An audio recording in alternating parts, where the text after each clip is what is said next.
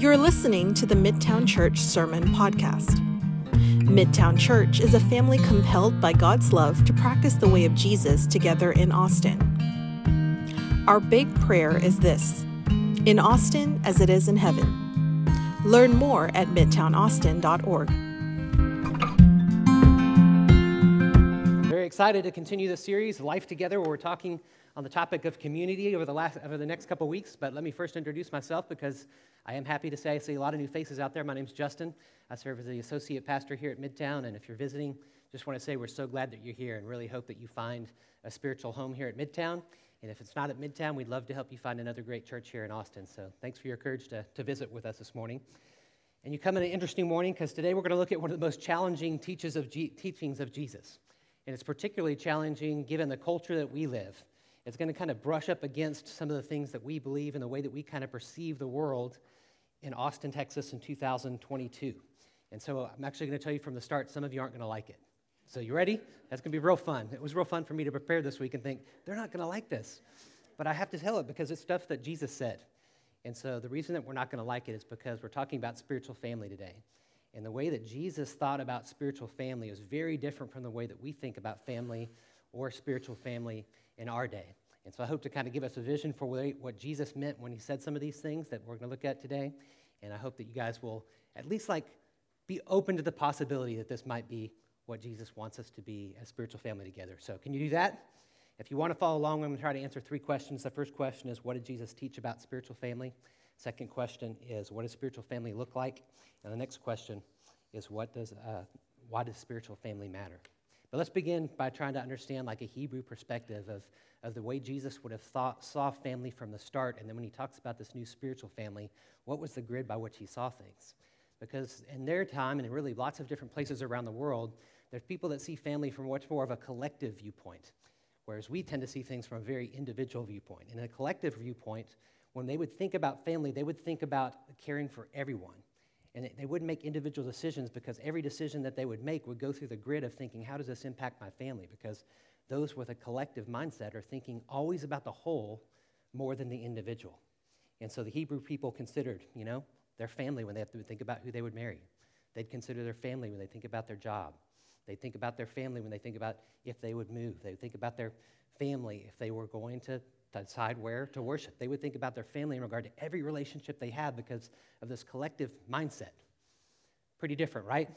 So we're much more individualistic in our culture, right? So when's the last time that you tried to get your parents' approval for things or thought about your whole family when you were making decisions? Because we are in a very much more of an individualistic society where the collective group is not thought of. We think first about our individual. And that's the way that we tend to view the world. And that means that our primary concern is the individual. Individuals take priority over the care and concern of the whole family often. Well, we have to look at things from Jesus' point of view if we want to understand the scripture. And we know that, too, this is just pretty common to the Western world. I know that firsthand because of several experiences that I had when I did campus ministry at UT for many years. There was this group of guys that I had the privilege of discipling, actually, when I was part of the church that met in this building. They were 5 guys, first-generation Chinese Americans. And they were just wonderful guys to disciple with, very godly, loved my time with them.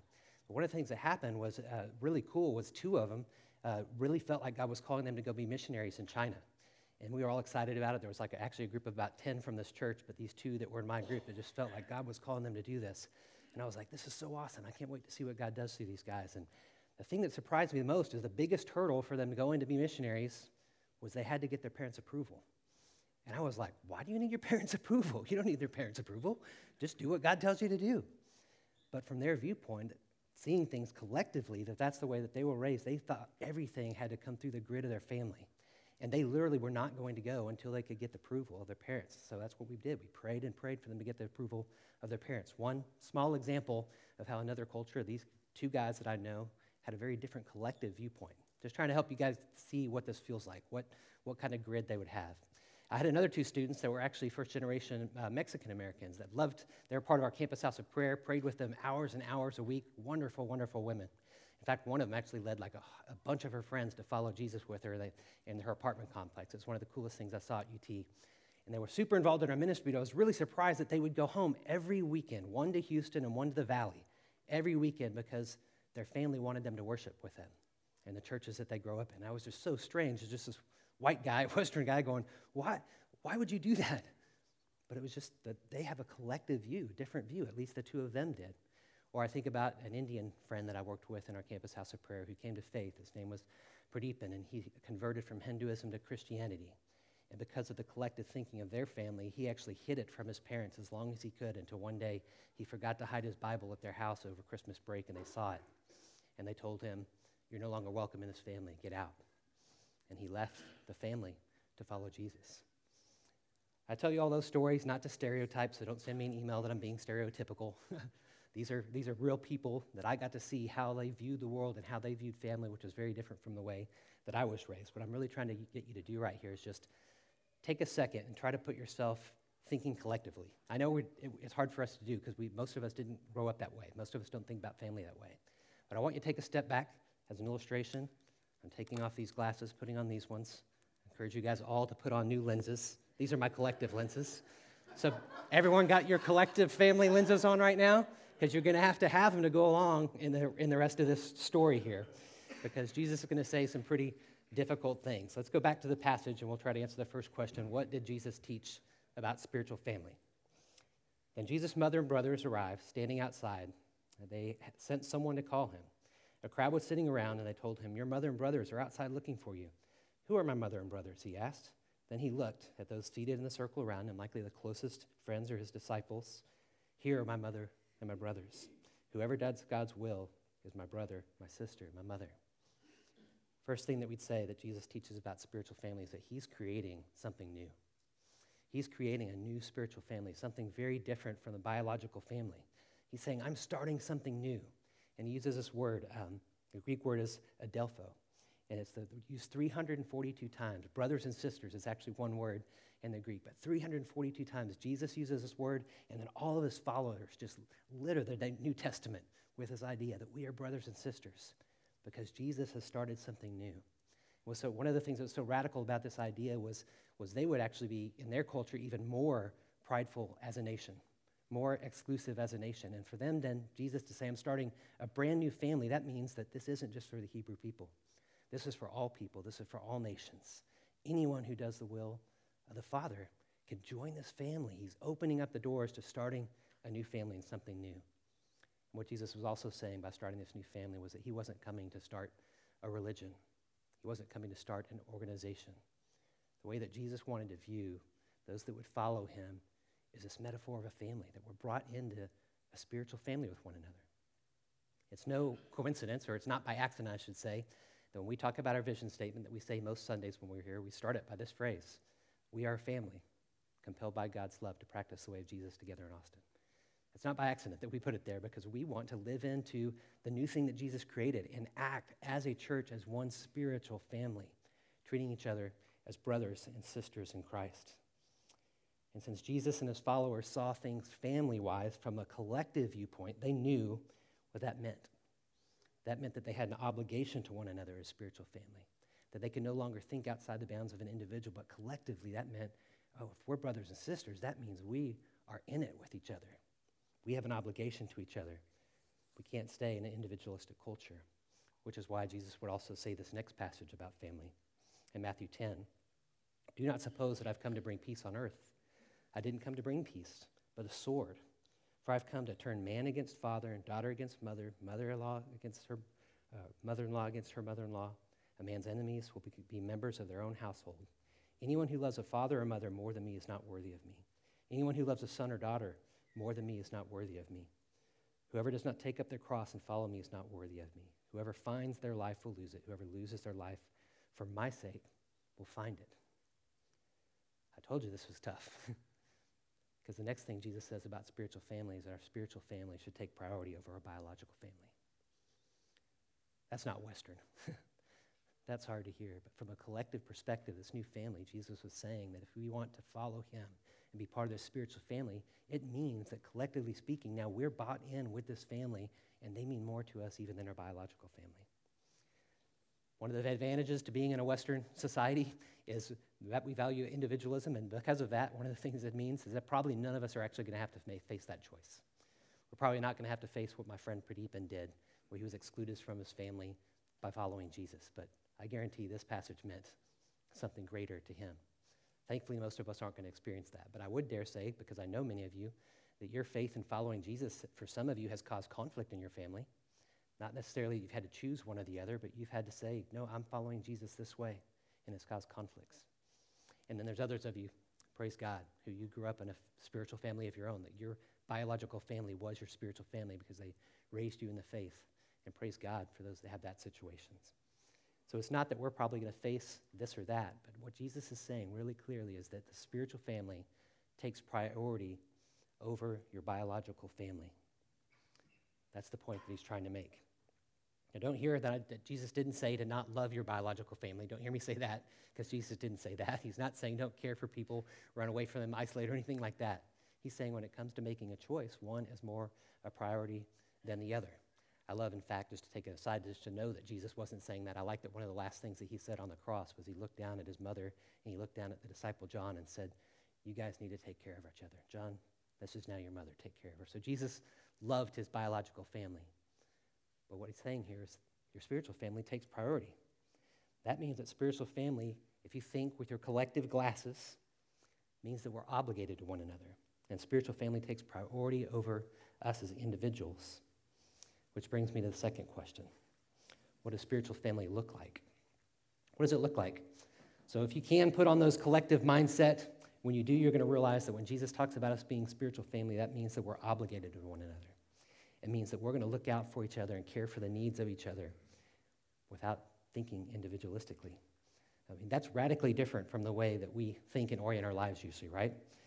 So we can no longer only look for ourselves, but always think about our spiritual family. No more American individualism. Instead, we see ourselves as part of a whole, and then we're obligated to that whole and to one another. Now, Matt's going to talk a little bit more next week about practically what does it look like, what does community look like in practice. But I wanted to just give us like a high-level glimpse of what it looks like. What would spiritual family look like? It's not unlike a lot of our regular families when they're healthy.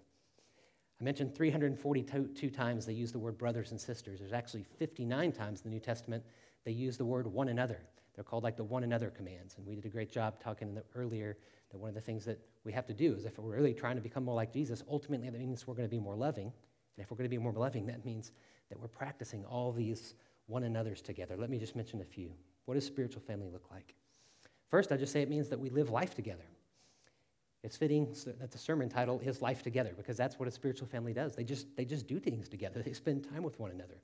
It means that we make time to be together so that we can practice all the one another's and the things that Matt will talk about next week. We do this because we want to become more loving and more Christ-like. So that means that we don't isolate and just do things by ourselves, that we actively engage ourselves in community in the lives of other people. So it means we do fun things. We just eat. We have hospitality. We invite people to our homes. We go to people's homes. We play, we have friendships, we have parties, we celebrate special occasions. As a spiritual family, that's what we do. That's living life together. In addition to that, we also care for each other's needs and meet each other's needs. A spiritual family, because you're always looking out for the whole, you're looking and seeing, and as you get to know and you're living life together, you begin to notice where there's needs, where there's financial needs. We rally together and we meet each other's financial needs. We care for each other. When we have emotional needs, we write cards or texts or emails and support.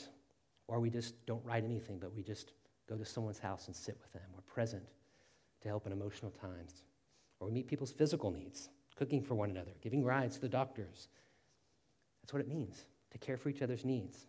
It also looks like that we help each other follow Jesus. We help each other follow Jesus and grow spiritually. That means that if we're in this kind of community together, one of the things that we're going to be is we're going to be transparent with one another. We're going to let each other know where we're struggling, where we're hurting, and where we need help, and we're going to come alongside and help each other grow. We're going to hold each other accountable. We're going to be this great community that balances both love and truth, where we have a spot where we can be vulnerable with who we are and know that we're loved no matter what's going on in our lives, but also know that it's with truth, that our friends are going to come beside us and spur us on and help us follow Jesus more. It's also going to be a community then that practices forgiveness and reconciliation, because we're going to get on each other sometimes. But as we learn to follow Jesus together, we're practicing forgiveness and reconciliation. We're going to commit ourselves to praying for one another. We're going to read the scriptures together because we're a spiritual family. We're going to empower each other with spiritual gifts.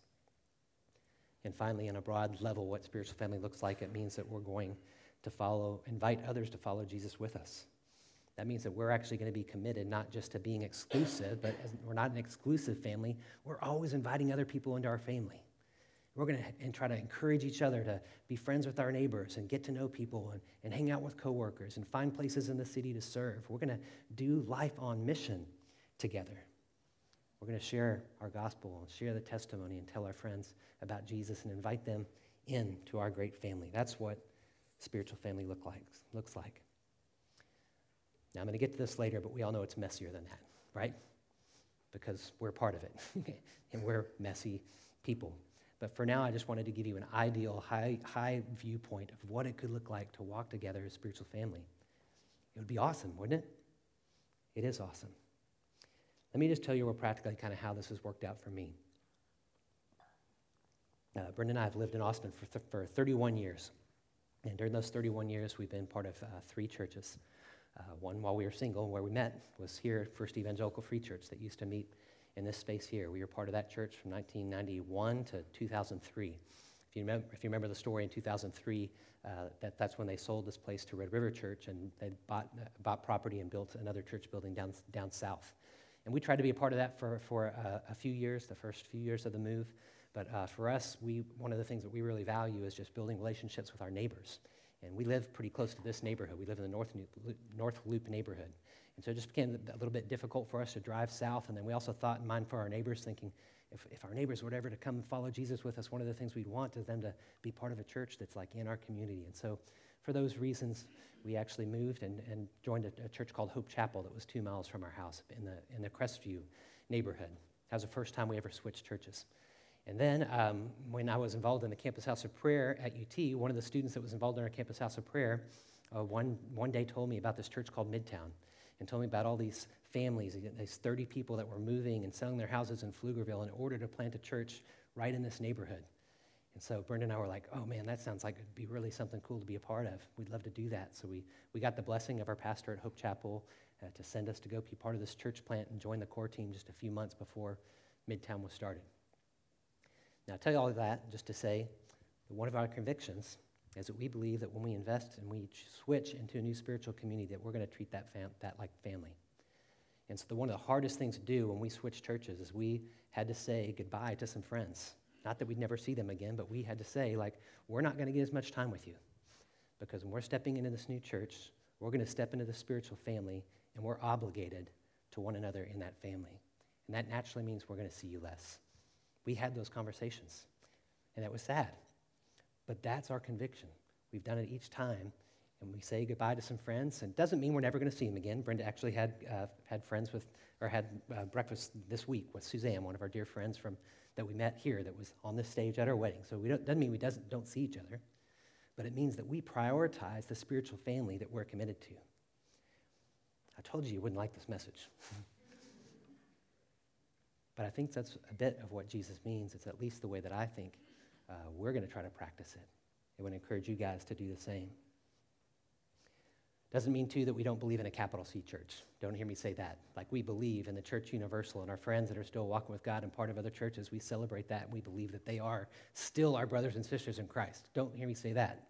What I'm saying is I think that Jesus wants us to live in a lower C church, lowercase c church, and commit ourselves to Midtown Church. If this is our church, that we are then obligated to one another, and this is my spiritual family. And I'm not going to think individualistically anymore. I'm thinking collectively. And everything I do affects this body. That's a radically different way of thinking. But it's how I plan to live my life, as in how I plan to think about spiritual family. And I'll tell you why. It's because I've seen the benefits of it. I've seen the benefits of it, which brings us to the last question. Why does spiritual family matter? One is because it's the context for spiritual formation. It's the whole context for spiritual formation. Like, if we want to grow to be more Christ-like, we need spiritual family. And I'm not going to go on deep on this because this is really kind of what this whole series is about. And go back, listen to the one from a few weeks ago. That was the entire message, was how community actually impacts us. But the bottom line is this, and Jake said this in the sermon, that if the goal of becoming more Christ-like is ultimately to be more loving, you can't do that outside of relationships. Like, how are you going to grow more loving? With the questions like, with who? Like, who are you loving? Who are you in community with? Who are you butting heads with and having to learn to forgive and become more Christ-like? And who are you living life with and serving? Like, all of that goal is to become more loving, then we need to have spiritual family because that's where we practice it. But there's a second reason I also find compelling. Spiritual family matters because it's a witness to the world. Our witness to the world is radically changed when people experience Christian community and us living like we're obligated to one another, living covenant together. That's a huge testament of the world. When Jesus said to his disciples, a new commandment I give to you, love one another. As I've loved you, so you must love one another. By this, all men will know you're my disciples by how you love one another. Like our love for one another, our spiritual family, when others see it from the outside or even are invited into it and get to witness it firsthand, it's meant to be a witness to the world. What's particularly powerful about spiritual family when it's lived out right is that it's among different people. You may have heard the phrase, you can pick your friends, but you can't pick your family. Yep. Same thing's true of your spiritual family. Now, you do get a little bit of a say in the sense that you're going to pick which church you're going to be a part of. Even within Midtown, you can actually pick which Midtown community you want to be a part of, but you can't pick who else is part of our church, who else is in your Midtown community. You don't get to pick your spiritual family. You get to live with them and love them.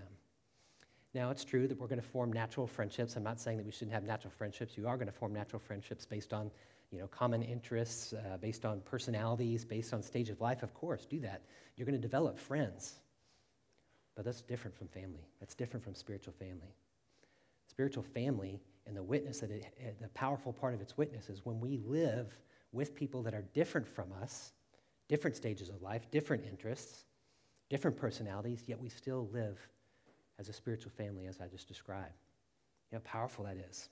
How powerful and fun is it to get like the sports fanatic and the game board fanatic together in one group and still live in spiritual family?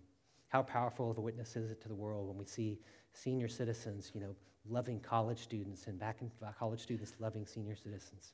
How radical to the world if we could live in spiritual family and have Republicans and Democrats who disagree on politics, but their love for Jesus trumps all of it. How different it is to the world, what a witness it is to the world when we see married people and single people, white-collar people, blue-collar people, rich, poor, black, white, people who are self-aware, those that aren't, engineers, artists, Longhorns, Sooners. That's a stretch. I wouldn't have included that if things didn't go well yesterday. In a spiritual family, it's our faith in Jesus that unites us. And when we're united and loving each other, it's a testimony to the world that Jesus is alive. That's so amazing. And usually people actually belong before they believe when they come to faith. Usually they belong and they actually start to behave before they believe because that's the testimony. And when we invite people into our spiritual family, that's what we get to see God do. I'm going to wrap up today by mentioning a big elephant in the room. And as I do, I invite our ushers to begin distributing communion. Actually, you guys can wait on that. I forgot one thing. My bad. I wanted to actually just kind of press down just briefly just on application. Still got your collective glasses on? Do you believe this stuff? I could be off, but I think this is how Jesus wants us to live, and I think it's the family that he wanted us to create. And a question bigger than, do you believe it is, are you living it? Are you living like this? Have you treated Midtown as your spiritual family and then start to see things through a collective lens by which I'm responsible for everyone here, and they're responsible for me too, and we're in this family together. We don't do things individually. We're always thinking about the collective and the good of our whole church body. Now, I'll be the first to admit that's really hard to do. It's a very different. That's why we got these different glasses on. We need them because it's so different from us. Let me speak first to those of you who are Midtown partners, those of you who are maybe regular attenders at Midtown. To you guys, I just say, hey, put those collective glasses on with us. Let's live like this kind of family, and let's engage in relationship this way. Now, those of you who are just checking out Midtown, this does not apply to you. Keep checking out churches and find the one that God, draws you to. But when you find one, do the same thing. Commit to be part of that spiritual family and be obligated to everyone. Make sense? That's how I want us to live. I want to challenge us to live. Now we can do communion, and I'm going to talk about something that's the big elephant in the room. The big elephant in the room is, this sounds all rosy, but it's easier said than done, right? Because we're messy, and community is messy. I love this old quote. I can't remember where I heard it, but it's always stuck with me. It's, to dwell on high with saints above, oh, to me that will be glory. But to dwell below with saints I know, that's a different story, right? We've all experienced that too, right? And the very big elephant in the room is that throughout history, the church has done this poorly. And we've wanted to be a witness. Often we've been terrible witnesses. And I would say, not even just from a large, cosmic 2,000-year history scale, I would say from your very lives, you can probably point to something that happened in a church or a Christian community that you were part of that you would look back and say, that was terrible. And so I think we have to admit the elephant in the room, and we have to say, yes, this has not been lived well. But let's make it our aim to live well and be that kind of spiritual family. I always like to say that the church is messy because you're in it, right? The church is messy because I'm in it. Like this spiritual family stuff would be awesome if it just wasn't for people, right? But that's just the truth, because we're still sinful, we're still broken, and God's still continuing to transform us and form us to make us more loving people to live in this type of community. But here's the one thing I want us to think about as we take communion, and I love this thought. When Jesus started this new family, he knew that it would be messy. He knew that. And one of the things that he did to help bring his family together was to celebrate this meal together. Almost to have a regular reminder, even in a spiritual family, that we need forgiveness. We need his forgiveness. That we need God's grace to come to us, that we can contribute to the spiritual family. And that's why he instituted it. For his followers and those in this new family to regularly partake of this, to be reminded of what Jesus has done, and that he's called us his sons and daughters, and he forgives us.